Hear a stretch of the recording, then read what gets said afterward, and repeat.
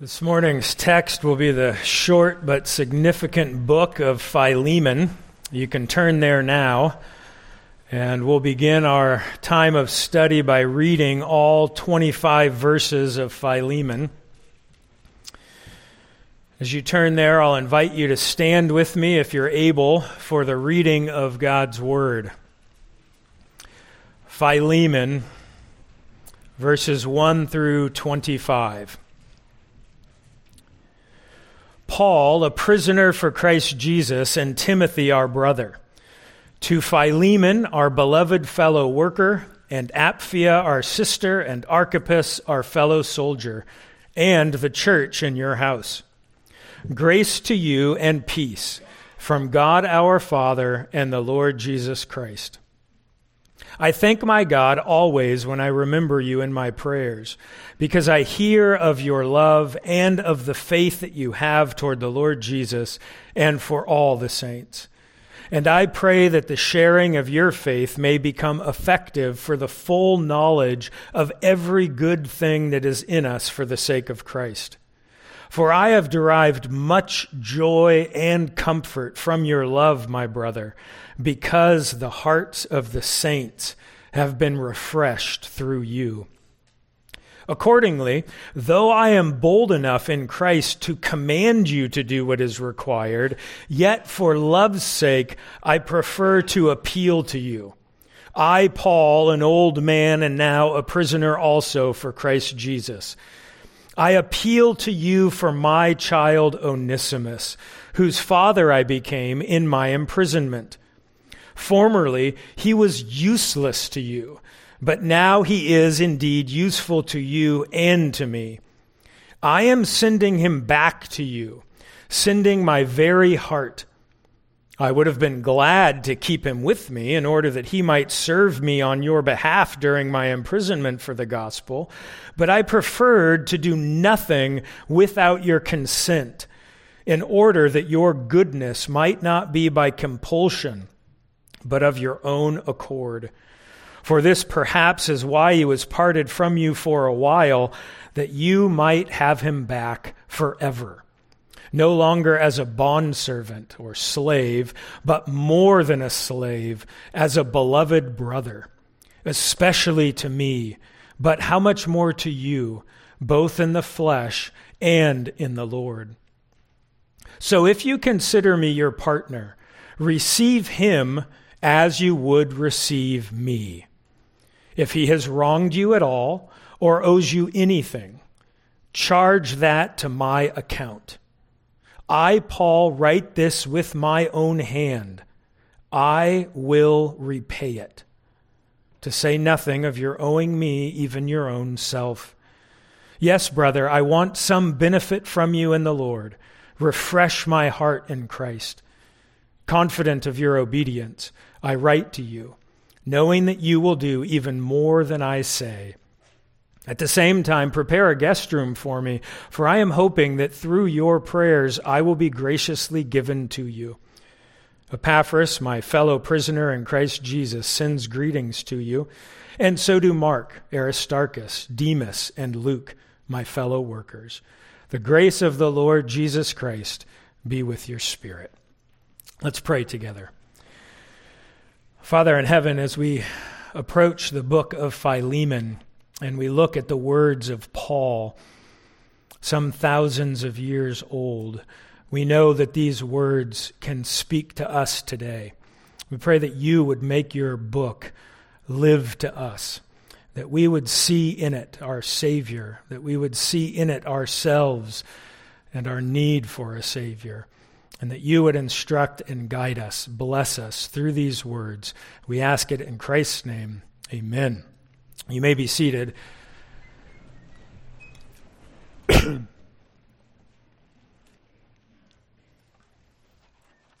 our high school Sunday school, we've spent the last 3 months going through verse by verse this book of Philemon and finding it interesting, edifying, and also rather neglected. I've decided for our time in God's Word this morning to cover the entire book.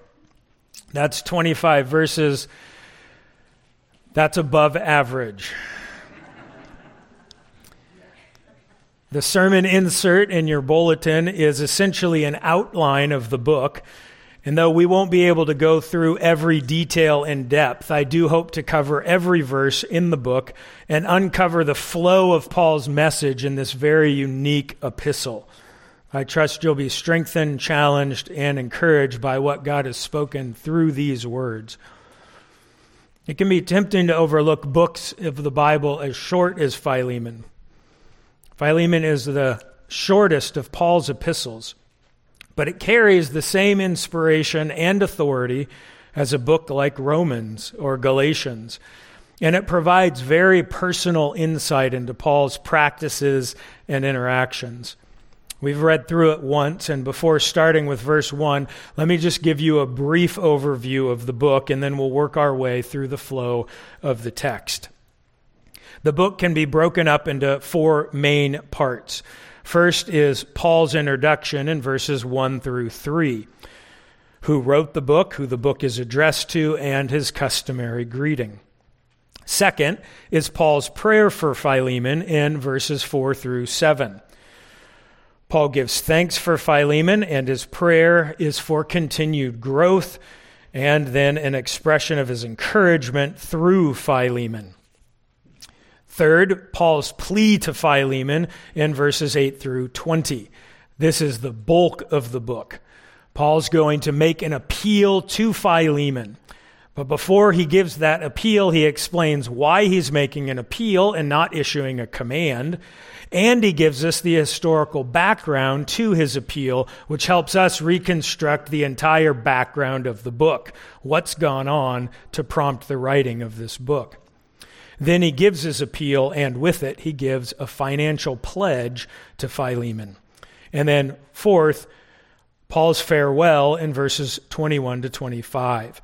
Paul concludes by stating his confidence in Philemon, telling Philemon his future plans, and sending greetings from some of Philemon's friends. That's the book in overview, so let's begin with the introduction. Paul, a prisoner of Christ Jesus, and Timothy, our brother, to Philemon, our beloved brother and fellow worker, and to Apphia, our sister, and to Archippus, our fellow soldier, and to the church in your house. Grace to you and peace from God our Father and the Lord Jesus Christ. We see in verse 1, the author, pretty simple, the author, the Apostle Paul. The author, the Apostle Paul. Paul begins with a greeting that follows his customary pattern. He identifies himself, who he is. He identifies his audience, who he's writing to, and then he sends grace and peace. In verse 1, Paul identifies himself as a prisoner for Christ Jesus. And that, together with verses 9 and 10 and verse 23, make it clear that Paul's not generally a prisoner for Christ, someone who's been imprisoned in the past or at various points in his life, but he's currently in prison. He also includes Timothy as something like an attendant author, but Timothy is clearly in the background as Paul uses first-person singulars, I, me, my, not our, throughout from verses 4 through 24. Timothy was probably known by Philemon, and so it was significant to Philemon that Timothy was there writing also. And Paul's mention of him here also elevates Timothy above the men mentioned in verse 23. Gives Timothy a position of significance, very important man. Next, Paul identifies the recipients in 1b to verse 2. In the second part of verse 1, Paul identifies the main recipient, Philemon. The main recipient, Philemon. He calls Philemon our beloved fellow worker. Immediately, you see the honor that Paul shows Philemon, calling him beloved and also identifying him as a fellow worker. He's not a nobody. He is beloved. He's dear and precious to Paul, and he is a fellow worker, a fellow minister. Next, we have, number 2, secondary recipients, Apphia, Archippus, and the local church. Apphia, Archippus, and the local church. These additions, like Timothy, are totally dropped out of view for the rest of the book. The yous throughout the book are singular. They're you, Philemon, not you guys. The only exceptions to that are in verse 21 and 25. And that makes it clear that Paul is speaking to Philemon. But in mentioning Apphia, Archippus, and the local church in general, Paul makes his address to Philemon semi-public. Paul grants Apphia and Archippus and anyone in their church the right to read and examine this letter. After all, it is addressed to them. And that brings the matter addressed in the letter into the light. It's a public discussion. It's not private between two people only, but there's an audience. And Paul does that for Philemon's sake and also for the rest of the church's sake. You can imagine, if you followed what's gone on in this book, you can imagine the unchristian thoughts that Philemon might have toward his slave Onesimus.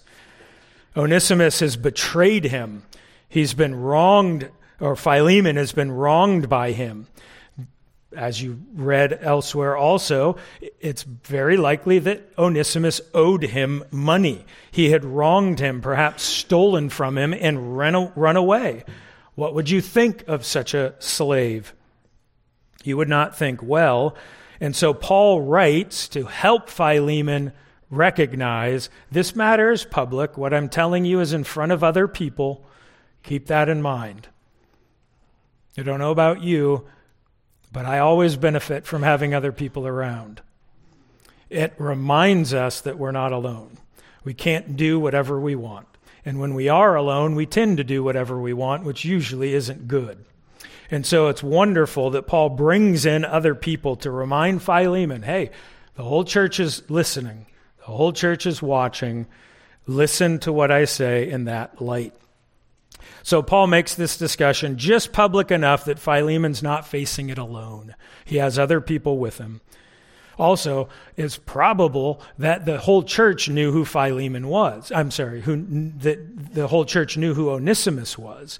And so what do you think they thought about Onesimus, this guy who had betrayed and wronged Philemon? They probably thought ill of him. And so bringing the whole church into the audience makes it clear, hey, when Onesimus walks back into the church, you guys welcome him. Welcome him with open arms. Then Paul gives his customary greeting in verse 3. Grace to you and peace from God our Father and the Lord Jesus Christ. Next, in verses 4 through 7, Paul gives thanks and praise for Philemon. Notice as I read Paul's prayer that everything Paul says in this section is positive toward Philemon. It's all positive. Beginning in verse 4, I thank my God always when I remember you in my prayers, because I hear of your love and of the faith that you have toward the Lord Jesus and for all the saints. And I pray that the sharing of your faith may become effective for the full knowledge of every good thing that is in us for the sake of Christ. For I have derived much joy and comfort from your love, my brother, because the hearts of the saints have been refreshed through you. In this prayer, we see first Paul's gratitude for Philemon, his gratitude for Philemon's love and faith. Paul's gratitude for Philemon's love and faith. He thanks God for him in verse 4, and he's heard of Philemon's love and faith toward Christ and all the saints, verse 5. This paints Philemon in a totally positive light. Paul's way of speaking also makes it clear that although he knows Philemon personally, he calls him beloved, they haven't been around each other at least for some time, because everything that he's giving thanks for is secondhand. It's what he's heard about Philemon, not his direct interaction with Philemon. So first is Paul's gratitude for Philemon's love and faith. Second is an exhortation toward full maturity. An exhortation toward full maturity. I pray that the sharing of your faith may become effective for the full knowledge of every good thing that is in us for the sake of Christ. Now, I need to clarify something in this that might be a little easy to misunderstand in the ESV. The ESV translates the phrase, the sharing of your faith. That's probably not what you're thinking. In the American church today, I think just about everyone, if they hear the phrase share your faith, they think of evangelism, outreach. Well, the word for sharing is koinonia. That's a word many of you know. It means fellowship. It's the fellowship of your faith. So it is sharing your faith, but it's sharing your faith with other believers. It's not a witnessing. It is a communion that we have together. The idea is sharing your faith with other believers, not evangelism. Not in this verse anyway. So the sharing of your faith here is the fellowship of your faith as the Legacy Standard and New American Standard have it. Paul's prayer and exhortation is that the fellowship of Philemon's faith would become effective for the full knowledge of every good thing that is in us for the sake of Christ. He's pointing Philemon toward full maturity. Paul wants the fellowship that Philemon has with all the saints to grow and increase so that it's effective for every good thing God has given us. And then the last part of his prayer is C, the encouragement for genuine ministry or from genuine ministry. Encouragement for genuine ministry. Verse 7. Paul says that he's received much joy and comfort for Philemon because the heart of the saints have been refreshed through Philemon. I find this pretty remarkable and a point of application for us, an encouragement. Philemon's no bigwig. He's well-to-do. He has a house large enough for the church to meet in. He has a slave, which indicates at least some prosperity. But he's no bigwig. He's not an elder. He's not a deacon. Apparently, he's not even a teacher. So is he insignificant? No big deal. It doesn't matter what he does. I'm so encouraged by the fact that Paul says, I have derived much joy and comfort from your love. And then you get to picture, oh, Philemon must have done something really nice for Paul. No. What did Philemon do? The hearts of the saints have been refreshed by you. So Paul's off in prison hundreds of miles away, and he is saying, Philemon, you have brought me much comfort and joy. Not because of what you did for me directly, but because of what I've heard and seen you do for other people. I think you'll agree that that's a positive and encouraging prayer. It's plain that Philemon is a noble believer. He's a man of faith and love. He's a blessing to the believers around him. You don't find any correction couched in his prayer. Just thankfulness to God for all that God has done in Philemon's life and a prayer that God would do so even more. And we find in it an encouragement that we can be faithful in whatever small task God has given us. Who knows where it will go? Maybe it will encourage the Apostle Paul. That brings us to the heart of the epistle, Paul's appeal in verses 8 through 20. Verses 8 through 20. Now, let's start with the explanation of his appeal in verses 8 and 9. He's going to get to his appeal, but it takes him quite a while to warm up. Verses 8 and 9. Accordingly, though I am bold enough in Christ to command you to do what is required, yet for love's sake I prefer to appeal to you. I, Paul, an old man, and now a prisoner also for Christ Jesus. The first part of the explanation is that Paul could issue a command to Philemon. He could issue a command to Philemon, but he chooses to appeal to Philemon. He could issue a command. He chooses to appeal. Paul explains that he has the boldness to issue commands, and he also has the authority to issue commands. Some of you young children are bold enough to issue commands. You just don't have any authority to issue them. You've tried that with your older brother or sister, and it hasn't worked. Others of you have the authority to issue commands, but lack the boldness. And so you beg your students or your children to do something, and you have the authority to just tell them what to do. But Paul says, I've got the authority, I've got the boldness, but I'm not going to do it. I'm not going to do it. He says instead that he will appeal to Philemon. For love's sake, I prefer to appeal to you.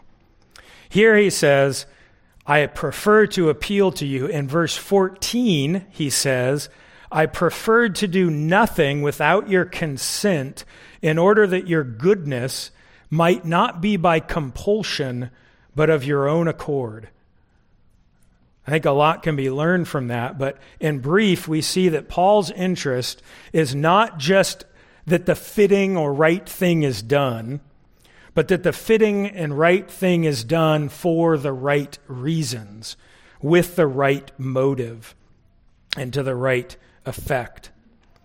We too, in whatever positions of authority we have, we need to consider not just whether we have enough boldness to issue a command, but whether at times an appeal would be more productive. We'll come back to that idea in a few verses. Let's consider now the background to his appeal in verses 10 through 16. 10 through 16. Here we begin to piece together the circumstances that led up to this letter. Verse 10. I appeal to you for my child Onesimus, whose father I became in my imprisonment. Formerly he was useless to you, but now he is indeed useful to you and to me. I'm sending him back to you, sending my very heart. I would have been glad to keep him with me, in order that he might serve me on your behalf during my imprisonment for the gospel. But I preferred to do nothing without your consent, in order that your goodness might not be by compulsion, but of your own accord. For this perhaps is why he was parted from you for a while, that you might have him back forever. No longer as a bondservant or slave, but more than a slave, as a beloved brother, especially to me, but how much more to you, both in the flesh and in the Lord. So, while Paul is in prison, he meets a man named Onesimus, and this man comes to faith in the Lord Jesus. Paul learns Onesimus is a slave, and he'd been a useless slave to his master, Philemon. He had apparently run away or failed to return on a mission he'd been sent on, a mission that he'd been given. But now Onesimus has become useful. Having come to Christ, he's transformed into a new person, and all of a sudden, Mr. Useless becomes useful. And Paul sends him back to his master. Now, we'll see more detail later, but that's good enough for now. Back to Paul's appeal to Philemon. Now we learn the subject of his appeal. Verse 10, his appeal is regarding Onesimus. I appeal to you for my child Onesimus. Of course, Philemon knows Onesimus. It's a slave after all, and he has some pretty strong feelings about him. Philemon knows the first part, that Onesimus was formerly useless, but Paul gives Philemon some new information, which probably was shocking, that Onesimus has become useful in verse 11. I think that probably came as a shock to Philemon.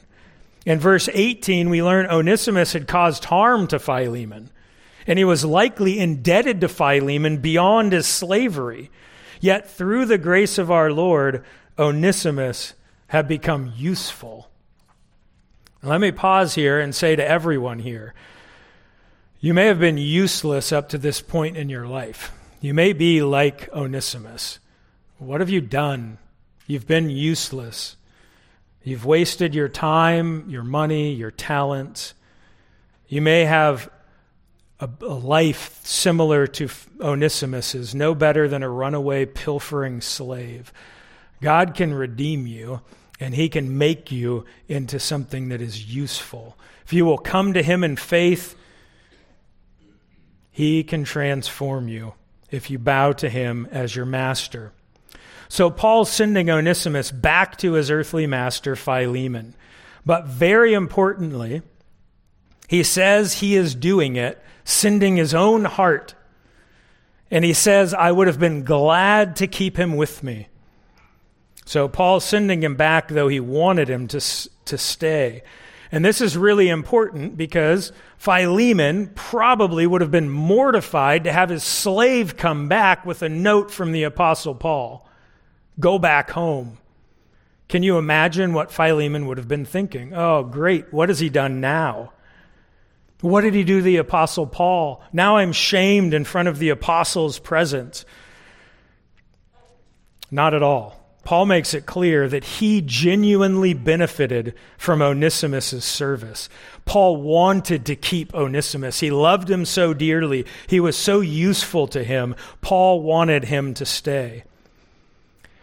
Paul further explains that he's sending Onesimus back directly rather than waiting for some sort of response from Philemon. Why? Why not send a note saying, hey, I'd like to keep Onesimus, is that okay with you?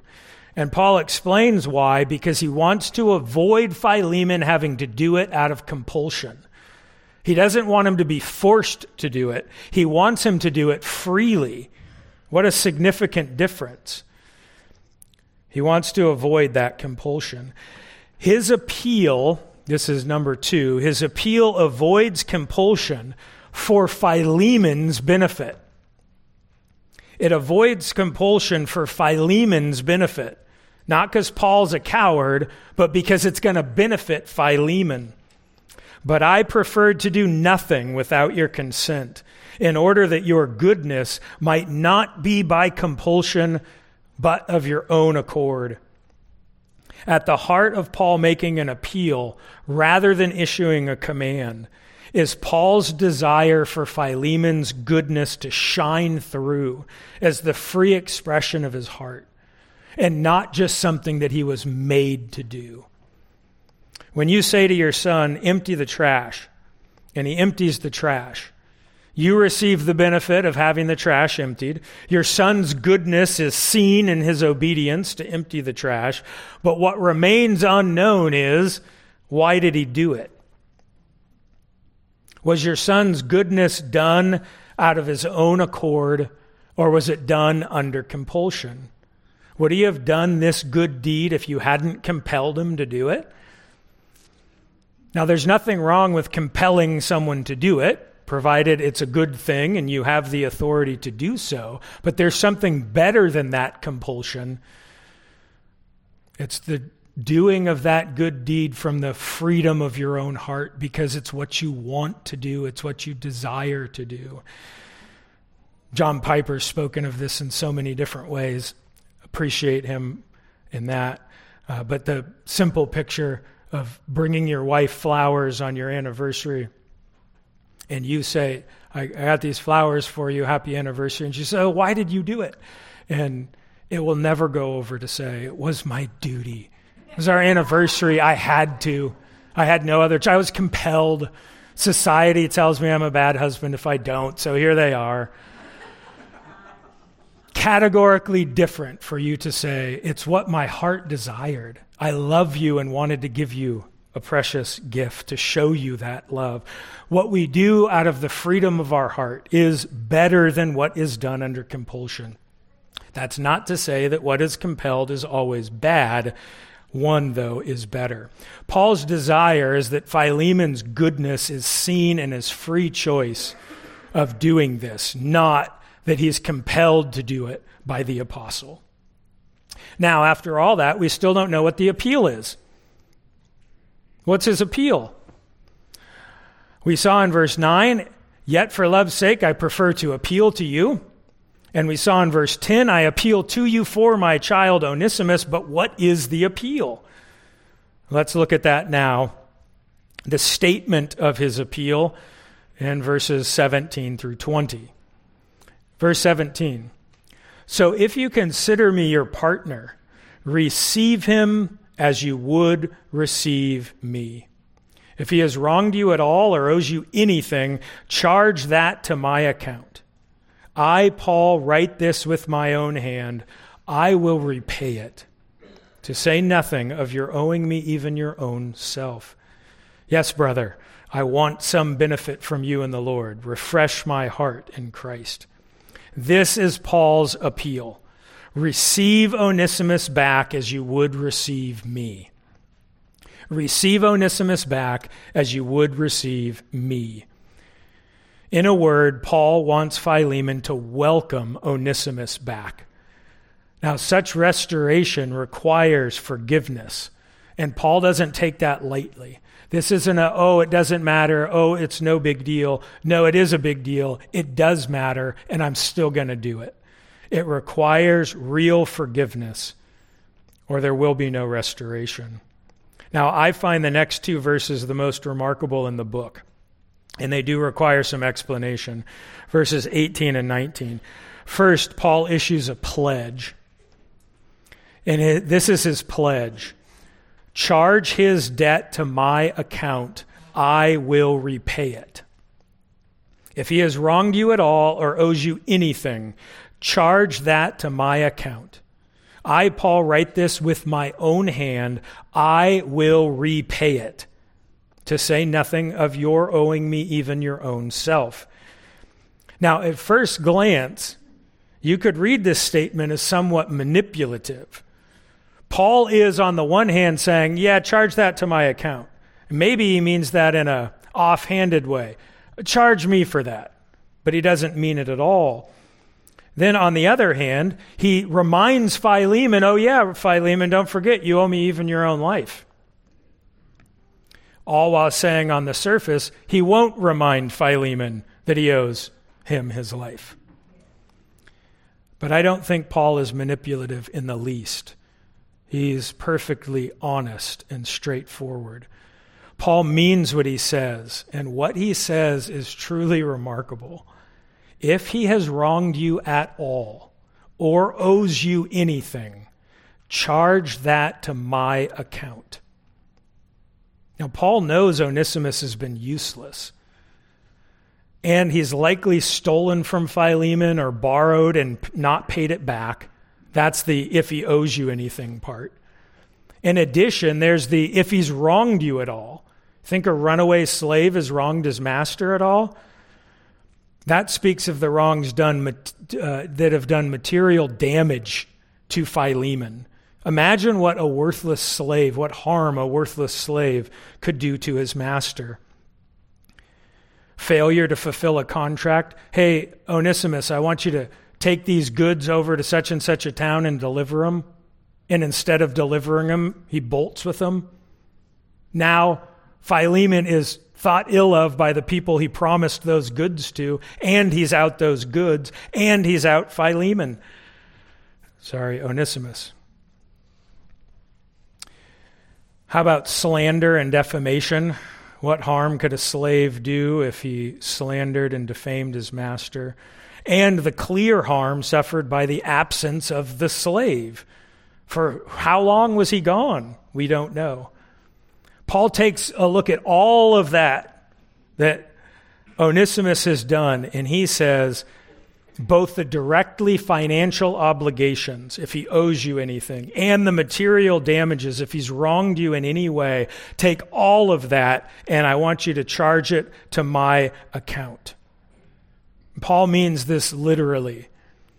Philemon, take out a sheet of paper, and I want you to write down on it, pen and ink, all that Onesimus owes you.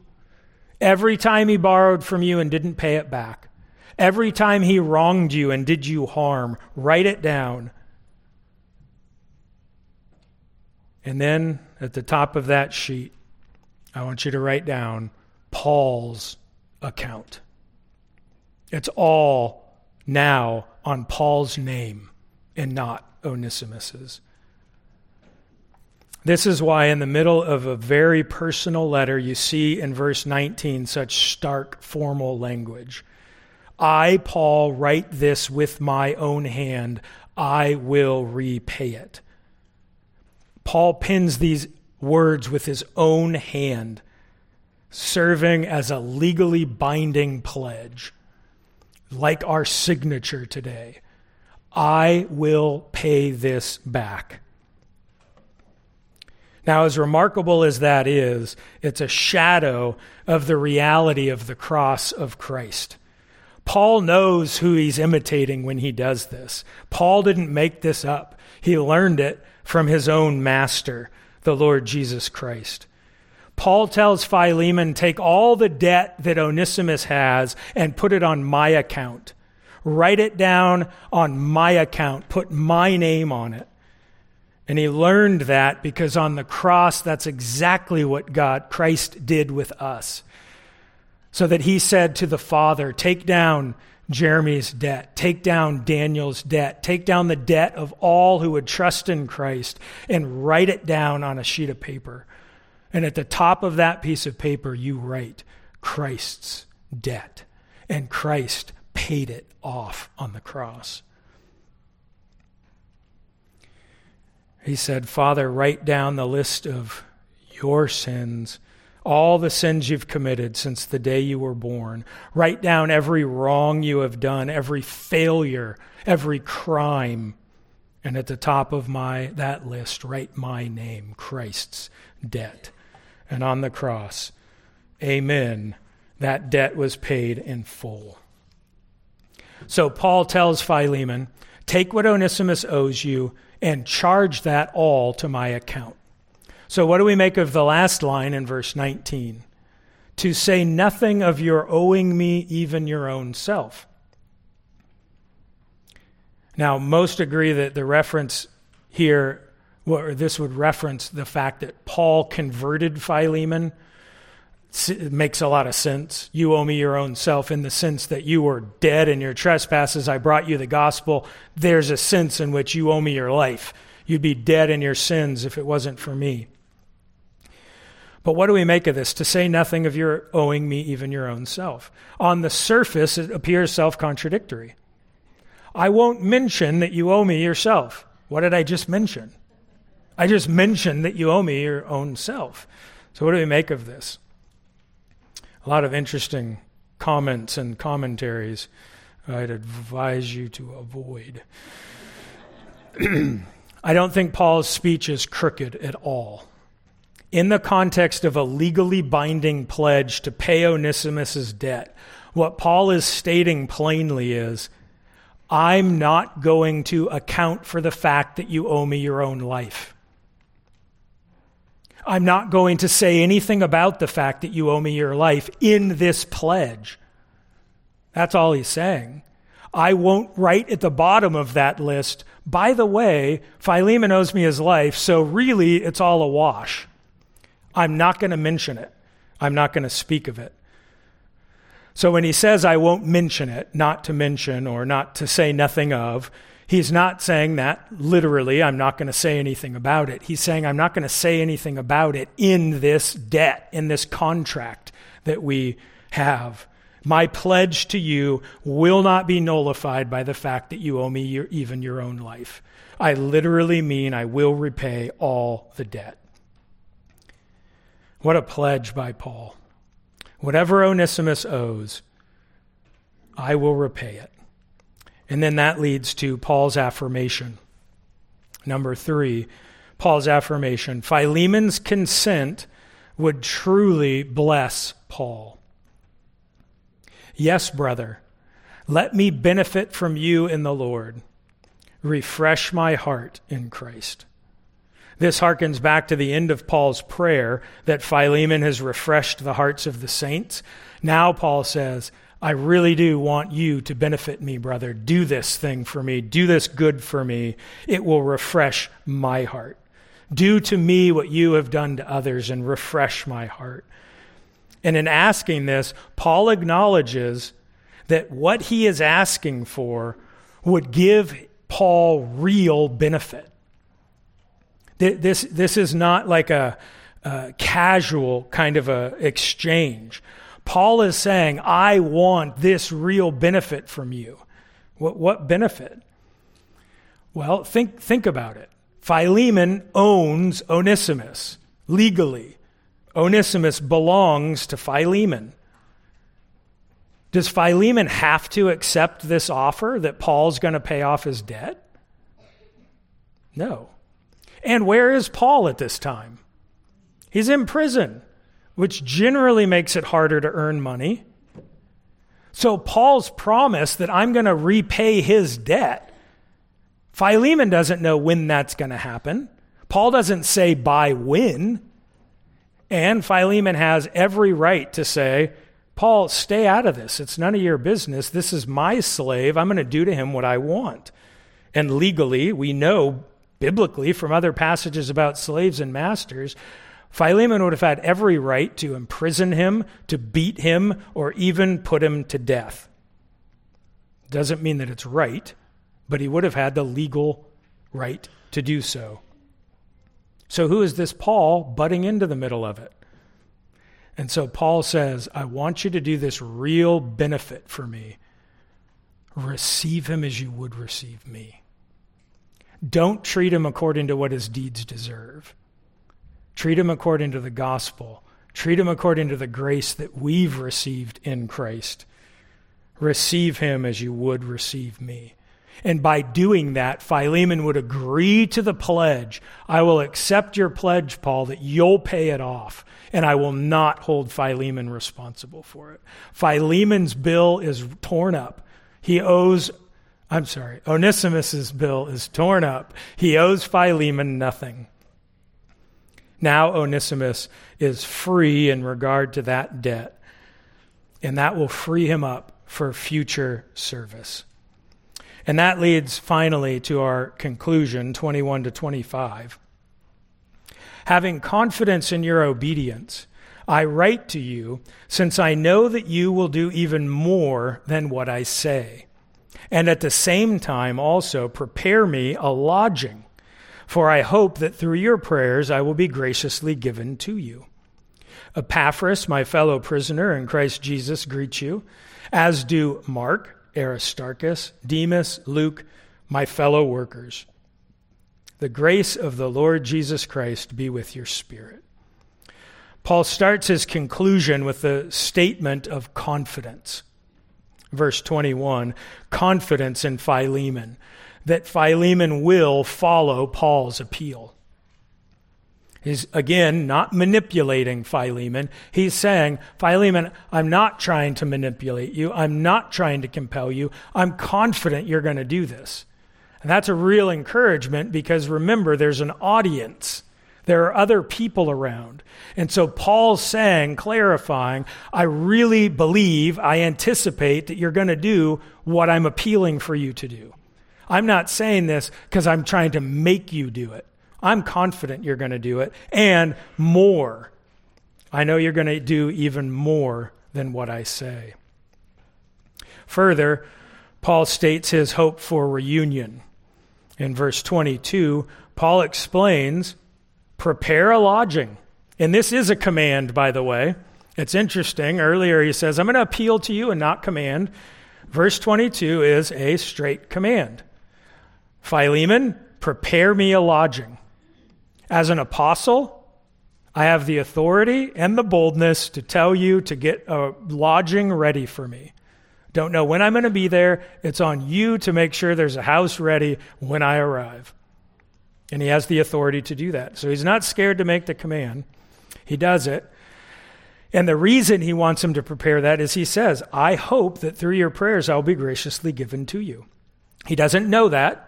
It's his hope. It's his expectation. That's what he's anticipating the Lord's going to do. You can read something similar in Philippians where he says, I don't know what's going to happen, if I'm going to die and depart and be with Christ, or if I'm going to remain on for a while more. But I'm confident because it's necessary for you, I'm going to remain and I will be delivered. That's his expectation. He has a hope for reunion. And then that leads to the greetings from friends.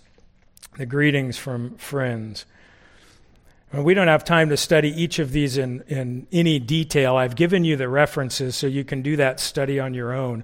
But I find it remarkable at the end of a book, kind of looks like a throwaway verse. What are you going to get out of that verse? It's a bunch of names. I can't pronounce half of them anyway. We have Epaphras, we have Mark, Aristarchus, Demas, and Luke, and each tells their own story. Epaphras, he says, is a fellow prisoner. fellow prisoner, which means he too was in prison, likely alongside of Paul, if not nearby. What's fascinating about that is if you look at Colossians, Epaphras is also mentioned, and he's not a prisoner there. Which tells you these guys are preaching the gospel and they're going in and out of prison. He wasn't in prison. Now, after some time, he is in prison. Mark, what a story Mark is. Started out so well. I guess not, because at the end of Mark, he's the author. He's the young man who runs away when Christ is arrested, and he runs away and someone grabs his robe, and he's so scared he runs away without his robe. Great shame. He writes that about himself. Apparently, there's no other reason. Why put that in there? He's acknowledging how shameful he was. But then he's Paul's and Barnabas's companion. But then he abandons them and goes back home when he gets homesick. And Paul and Barnabas fight over whether or not he should go with them again. But here, Mark is with Paul. He's sending greetings to Philemon. And later on, we find that Mark is with him again and again. And Paul says, receive him. He's useful to me for ministry. And Mark is redeemed and restored throughout his life. Aristarchus, one of the Thessalonians, or at least from the Macedonian region. And then Demas, a sad story, who is Paul's companion here and also in Colossians 4. But then we know Demas fell in love with the world. And at the end of Paul's life, Demas abandons Paul. And for all we can tell, abandons the Lord. And then Luke, the author of Luke and Acts, one of Paul's faithful companions and one of the few men with Paul at the end of his life. Every one of them tells a unique story of God's grace. This is the book of Philemon. Paul's appeal for Philemon to receive Onesimus, to receive him back, to grant him forgiveness. And what a picture it is of the Lord's forgiveness and restoration of each one of us. Let's pray. Father in heaven, we give you praise for this account of Paul, of Philemon, and of Onesimus, and so many other characters. We thank you that in Paul's wisdom, he saw the need to make things right between Onesimus and Philemon, that he was not ashamed to give Philemon commands. He was not ashamed to give Onesimus the truth. We praise you that Onesimus received the gospel, was freed from his sin, and whether or not he remained a slave or not is irrelevant to us because we know he was a slave to Christ. He was a free man in the Lord. And we thank you for Philemon and the testimony of his love and faith, how he refreshed the hearts of the saints. And even that small act of serving the saints proved to be a benefit of great encouragement and joy to the Apostle Paul, whether or not Philemon even knew it. We thank you for this testimony, and we ask that you would help us to live our lives in such a way, ready to be restored with those who have wronged us, ready to forgive and to come back to receive those who come to us in confession of their sin. We pray that that heart of forgiveness would be among each one of us, recognizing that it is the very heart that you had towards us when we came to you in faith. We pray this all in Christ's name.